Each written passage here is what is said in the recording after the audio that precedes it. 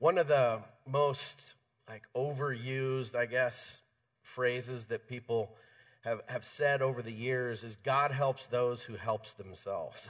God helps those who help themselves. As a matter of fact, 81% of Americans believe that that is a Bible verse, that God helps those who helps themselves. Why? Well, because, on paper, that sounds good. To our self-help, so to speak, mentality that we're born in, hey, if we pull ourselves up by our bootstraps, God will help those if we make the first move. And I get why people think that, but the reality is we have to find ourselves, not God helps those who helps themselves, that he helps the helpless. And that's what we're going to talk about this morning, because there are many people in this room, and we know people who are struggling with relational issues. There's been betrayals, there's pain, there's pressure, there's depression, there's addictions and things that people are going through and that we're struggling with. We need help. We need something that's bigger and stronger than a Christian Band-Aid or a cliche. We need real help. It says in Isaiah 25, verse 4, it says, "The poor and the helpless have fled to you and have been safe in times of trouble. You give them shelter from the storms and shade from the burning heat." Years ago, I heard a quote from Charles Stanley, and he said that it's okay for the Christian to feel helpless, but never hopeless. And I've always liked that. I wrote that in my Bible in the story that we're going to look at today, that if you feel it's okay to feel helpless, we should feel helpless. We were created to depend upon God and to be empowered by God. But if you're a follower of Jesus, you're never hopeless because of what he's provided for us in this life and in the life to come, that we're building our life, just as we were singing, on something that's a firm, strong foundation. Nobody can take away what Jesus has provided for you. No one can take away the promise of eternal life. No one can take away the peace or the joy that he promises. Lots of other things can be taken away, but not that. The definition of helpless is we're unable to help oneself, impossible to control one's circumstances. We've been there, right? You probably feel that way today. I got good news. It's okay to feel helpless. The word hope means the anticipation of something good, the confident expectation of God's faithfulness. I love that definition. God will be faithful. It's confident expectation in his faithfulness.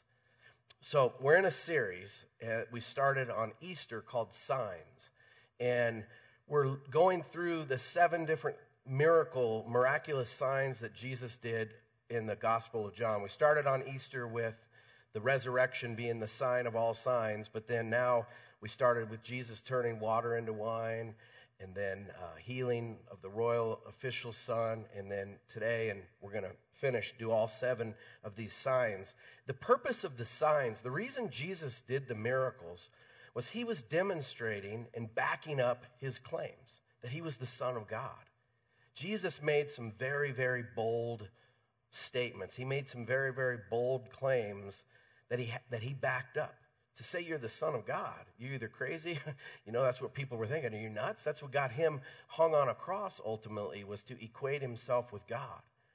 And Jesus said he was the bread of life, that he was the way, the truth, and the life. And so the signs that he did authenticated who he was. And they're there for us today to have confidence in who Jesus is.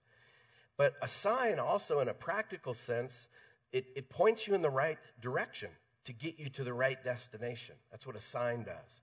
And so all these signs are here for you and I to have a deeper confidence in Jesus. Not in any other person, but a deeper confidence in who he is and who he promises to be for us. So I want to read to you from chapter 5 of the Gospel of John, beginning in verse 1. Sometime later, Jesus went up to Jerusalem for one of the Jewish festivals. Now there is in Jerusalem near the sheep gate a pool, which in Aramaic is called Bethesda, and which is surrounded by 5 covered colonnades. Here a great number of disabled people used to lie: the blind, the lame, the paralyzed. One who was there had been an invalid for 38 years. When Jesus saw him lying there and learned that he had been in this condition for a long time, he asked him, "Do you want to get well?" That's so key. Do you want to get well? "Sir," the invalid replied, "I have no one to help me into the pool when the water is stirred. While I am trying to get in, someone else goes down ahead of me." Then Jesus said to him, "Get up, pick up your mat, and walk." At once the man was cured. He picked up his mat and he walked. A few of us from Novation were in Israel in the month of March. We were there for 10 days. And so we took some pictures at the Pool of Bethesda. The Pool of Bethesda is in the old city of Jerusalem. And so over the years, the archaeological discoveries of Jerusalem and the biblical archaeological sites are amazing. And so I think we have some pictures of the pools of Bethesda. So if you see like walking down in the 5 colonnades, so that's, if you can picture in your mind, this guy was wanting to get down into the pools. You can just kind of randomly go through those. See him there, see the colonnades and where the pools would have been. So this man was waiting. There's Troy and Emily Eggers. And then he would try to get in this mystical pool, right? His hope was in this mystical pool. And this is what it looks like today when you go visit the site. And it was kind of funny. I had something funny set up for you. The Catholic Church set up a church that was like from the time of the Crusades. And you go into this church, and the acoustics are amazing in there. We sang a couple songs, and there was this priest or something that was just sawing logs at the door. Like he was supposed to be overseeing, and he was asleep. I actually took a little video. I know that's not very cool. I thought it was funny. So there's him in the background there. I don't know if you can see him. That's me. And he finally woke up when I was taking that picture, and he stared me down a little bit. He reminded me of the guy at the end of Indiana Jones in The Last Crusade, the guy that was guarding the cup. Like that was him. So I digress. But the false belief that this guy had in this mystical pool, if you're going, what does it mean the waters be stirred? How is he trying to get in? For some reason, the people had this belief in these pools that if the water was stirred by an angel, that's when you jump in and that's when you would get healed of whatever was ailing you. And so his hope was in the pool. Jesus shows up to turn his trust and hope not in the pool, but in him himself. And here's the deal. He met him where he was at. And he will meet you where you're at this morning. So over the time that we have left together, I want to talk about how do we move from that feeling of helpless to hopeful, because many of you today feel helpless. And I believe God has a word for you to help you move from just that overwhelming helpless feeling to a true feeling of hopefulness in Jesus. And I believe the rest of us, that maybe if you're not in a helpless situation or feeling right now, this is preventative medicine for what's going to happen in your life, because we're all going to go through stuff. Life brings problems and issues and things for us that make us feel helpless. So how do we move from helpless to hopeful? The first thing is to realize and admit that I'm helpless. The first step is to realize and admit that I'm helpless. It's interesting that, it says this guy was there for 38 years and that he was an invalid. So the New Testament was translated from Greek to English. So when we read out of our English Bibles, the original language was Greek. The Greek word for invalid literally means powerless, without strength, unable to do for yourself. But it's interesting, it's not just a word that's used just in the physical sense. It is used here in this text, but in other places in Paul's writings in Romans, when he's talking about our inability to do right, our inability, we're born in this condition of selfishness. He said that same word for invalid is a moral powerlessness that we're born with. And learning to depend upon Jesus and learning to depend upon the Holy Spirit, we need that as well. So here's the point in all of that. You and I need to identify with this guy. If you're going to get out of this the truth out of this story, out of this sign, we got to identify that we're him. Put yourself in his shoes. Because left to ourselves, each one of us is helpless and broken. That's one thing I love about our church, is we're not building community on some sort of shared dogma, right? We're building community on the fact that we're all broken. And so if you've been walking with Jesus for 60 years, you still need grace every day. If you're not sure about Jesus, you need grace too, and you need to receive that grace. So that levels the playing field, so to speak, for all of us.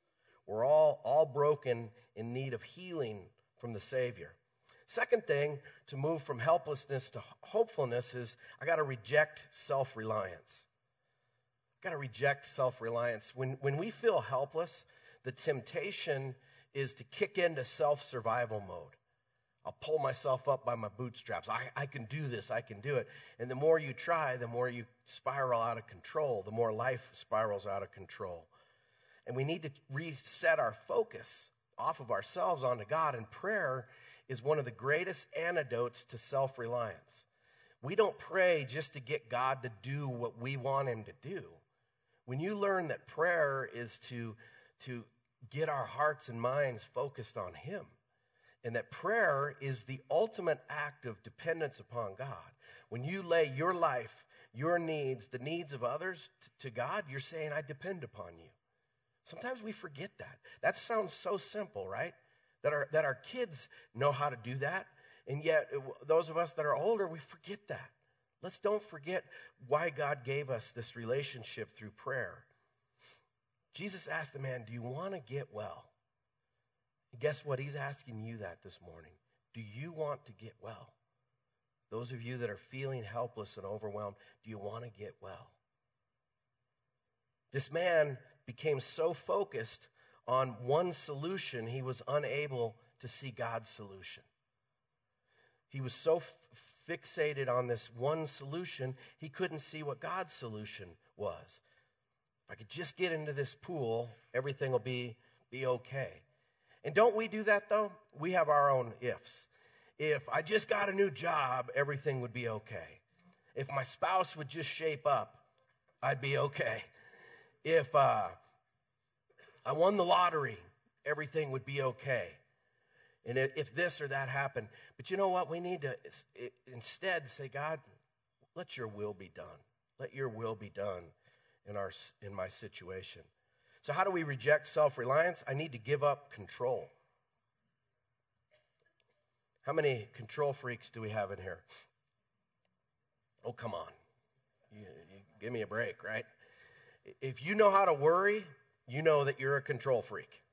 Because worry is a form of trying to control circumstances, my feelings, trying to control circumstances and people. And so worry is the ultimate act of trying to control something. But to admit that we're helpless and that we're dependent upon God, that's the first step. Again, self-reliance believes that somehow we're in control of circumstances and others.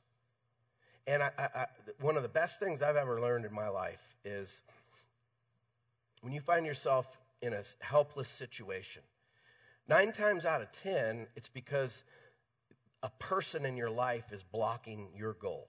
Let me give you an example of what I mean by that. Let's say you're in a marriage and your goal is, I want to have a good marriage. Let's just say that, for example. Well, that takes 2 people to want to have a good marriage.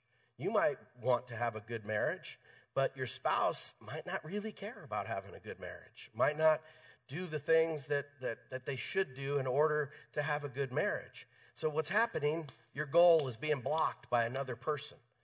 And what we need to always look at in life when we feel helpless is, I need a new goal that doesn't depend upon another person.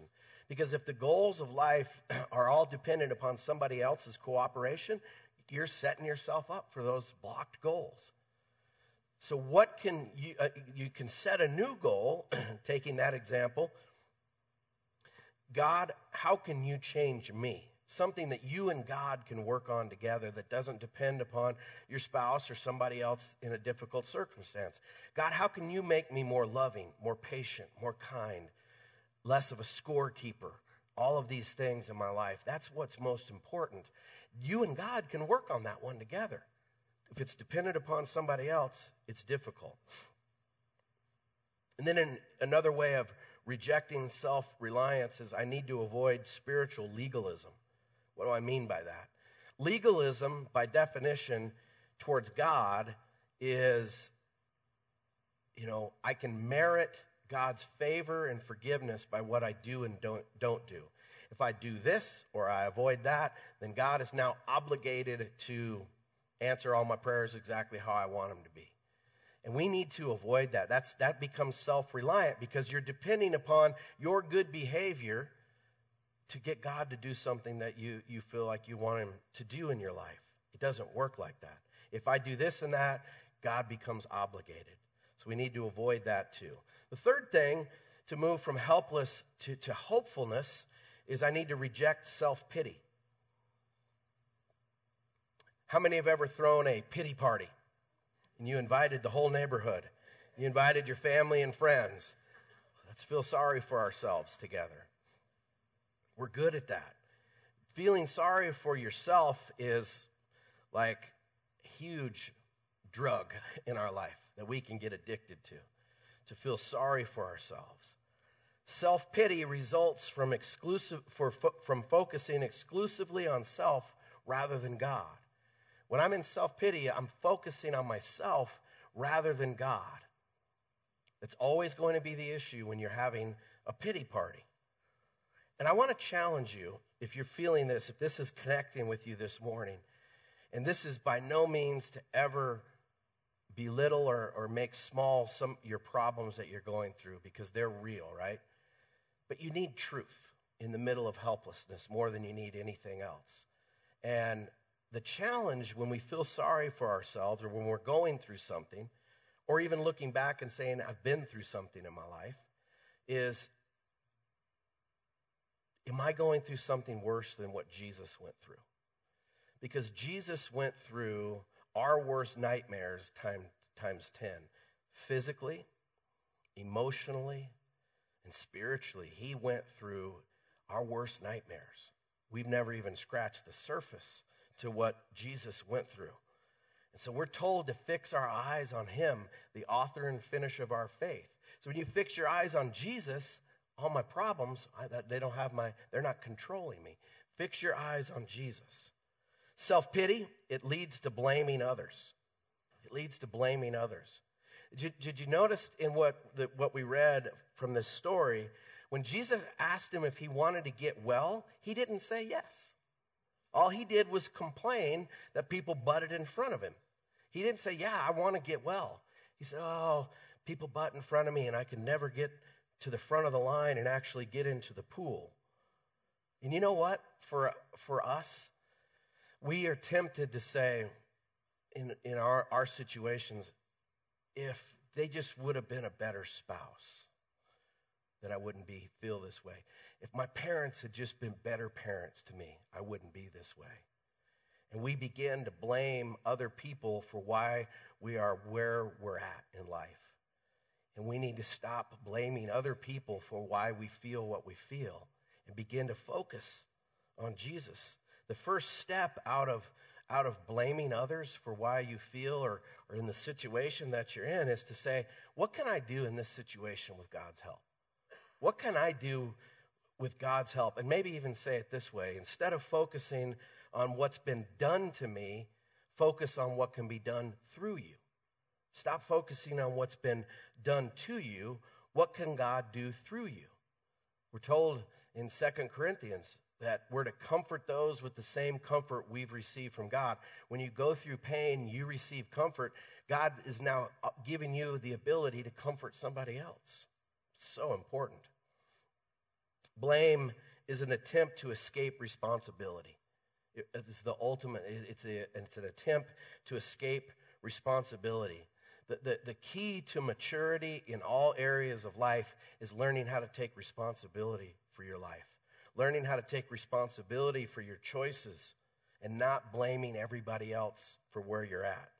It's such a beautiful thing when you see somebody who's been dealt a tough hand in their life, and instead of becoming bitter, they become better. Those stories move my heart. And then I can reject self-pity by laughing and serving others. You're thinking, by laughing? Yeah, laughter is such a good medicine for the soul. So I want to show you a video, and I'll explain the video as soon as it's done.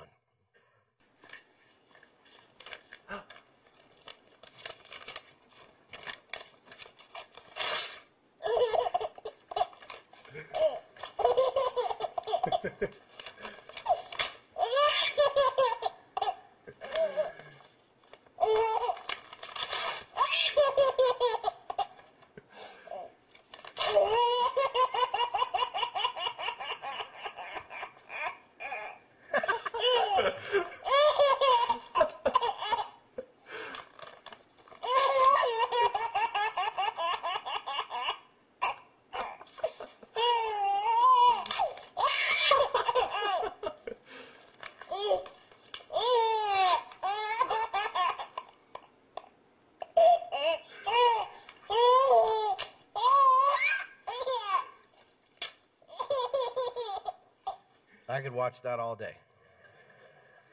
The backstory, when that guy posted that on YouTube, was they were tearing up a job rejection letter that he had just got. He was in line for a job, and they sent him a letter and said, no, you don't get the job. And so instead of throwing a pity party, he tore it up, and then his son was having a ball with that, man. That was good. Sometimes you just got to laugh. Learn to laugh at ourselves and not take ourselves and life so dang serious. We're amped out to level 10 all the time. Stop and laugh a little bit. Laugh at yourself. We need to learn to do that. But it's not only finding joy or laughter in things, it's learning to serve others as well is one of the ultimate ways to reject self-pity. I read about Robert Schuller was a pastor in Southern California, used to have a TV show and a big church in Orange County. And one time he was ministering overseas, and he got a phone call that his daughter had been in an accident and had to get one of her legs amputated. And so it says that he came home as fast as he could, and he went directly to the hospital that she was in, and he was thinking and praying, and as he turned the corner, he saw his little daughter's leg up in traction and a little blood on the end of the stump of her leg, and he got a lump in his throat. And he was like, what do I say? And he said he walked in, and she looked at him, and she said, oh, Dad, glad you're here. She said, I've been sitting here thinking about so many other people that have had arms and legs amputated and been through difficulties, and how much other people have been through things worse than me. She said, I got a lot of ministry ahead of me. I got a lot of ministry ahead of me. I mean, that moved my heart, because we look at our situation and we fall into self-pity. It's hard to get out of that. So how does Jesus help us when we're helpless? How do we apply what happened in this story to us? First, I want you to notice a couple things that he didn't do. This is not on your notes, but he didn't offer to help him into the pool, right? And so, okay, let me help you into the pool. He didn't do that. He didn't pat him on the head and say, oh, you'll get in the front of the line one day. One day you'll get him. He didn't say, he didn't make him more comfortable. Here's a fresh new little mat that you can use, and a pillow and a mint. He didn't try to make him comfortable. He didn't argue the man's theological shortcomings. Some of us need to hear that, because he had bad theology when it came to this mystical pool that he was going to get healed by. But he didn't argue with him over that. Jesus knew his condition. He knew his situation. He knows yours. He knows yours. And the question he's asking you again, do you want to get well? Do you want to get well? When he asked that man, do you want to get well? He was activating that man's faith. And Jesus is asking you today, do you want to get well? He's activating your faith. But you got to get well his way. Do what he says to do. Not all the outward other things that we can dream up, but what is his remedy for where you're at? So, the first thing Jesus does, how he helped this man and how he helps us today, is he said, get up. Get up. Jesus challenges us to do the very thing we could never do for ourselves. Isn't that amazing? Helplessness does not mean he does for us. It doesn't mean he does for us. It means we learn to be empowered by him, that through us, his power is working. Not us saying, okay, Jesus, I got it this time. I'm gonna get up, or I'm going to do this difficult thing. We are so guilty of that. It's, Lord, empower me in my weakness. Empower me. Apart from you, I can do nothing. And that's the definition of grace. Grace is the power to do what you could never do on your own. And so we need grace for every area of our life, not just in salvation, but to be a parent, to be a spouse, to be a good employee, to be whatever it is. It's all by grace. A guy named William Barclay, he said something that I thought I wanted to share with you. He said, the first essential toward receiving the power of Jesus is the intense desire for it. If in our inward heart we are well content to stay as we are, there can be no change for us. The desire for better things must be surging within us. That's truth right there.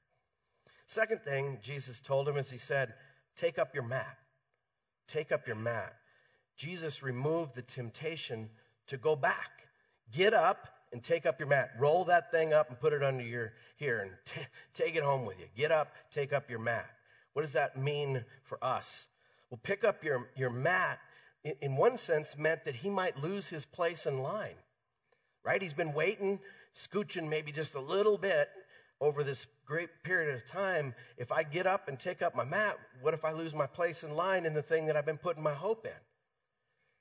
Have you ever, what if you were at the TSA line? You're at the airport security. How many love that? It's so fun. TSA, DMV, ooh, about the same, right? Hopefully nobody works at either one of those. Forgive me. But having been in the airport recently, what if you're halfway through this long security line, you're pushing it to make your flight anyway, and somebody comes up to you and says, hey, come with me, I'll get you through security. You're going to have an inner battle to start with of, I've been waiting here. If you better know what you're doing here, and I got to go to the back of the line, someone's going to get broke, right? Because you're going to be frustrated. You're putting your trust in somebody to get him in front of the line. In other words, Jesus took away what was comfortable to the man. That mat meant comfort to him. I would say this to us today. Your mat, my mat, is what we lean on for comfort when we're uncomfortable. Our mats are what we lean on when we feel helpless. He says, take up your mat. Don't look back. Then he says, walk. Get up, take up your mat, and walk. Jesus expected continued success.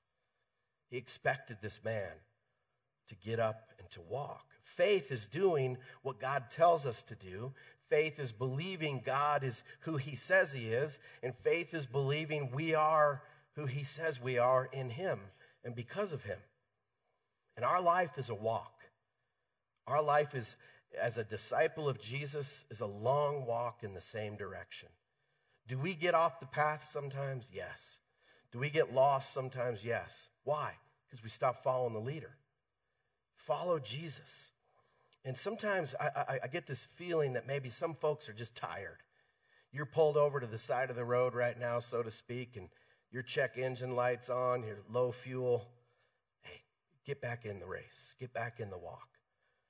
You're on a long journey in the same direction, and you've pulled over to sit on a park bench for a little bit and catch your breath. Keep walking. Walk it out, walk it off.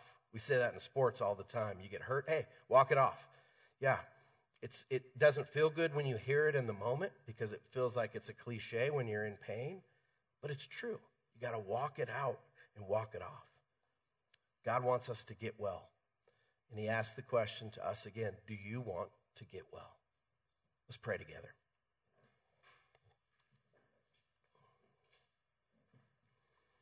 Lord, thank you for this story. Thank you for meeting us right where we're at. Lord, we identify with the invalid, the man in this story who needed healing.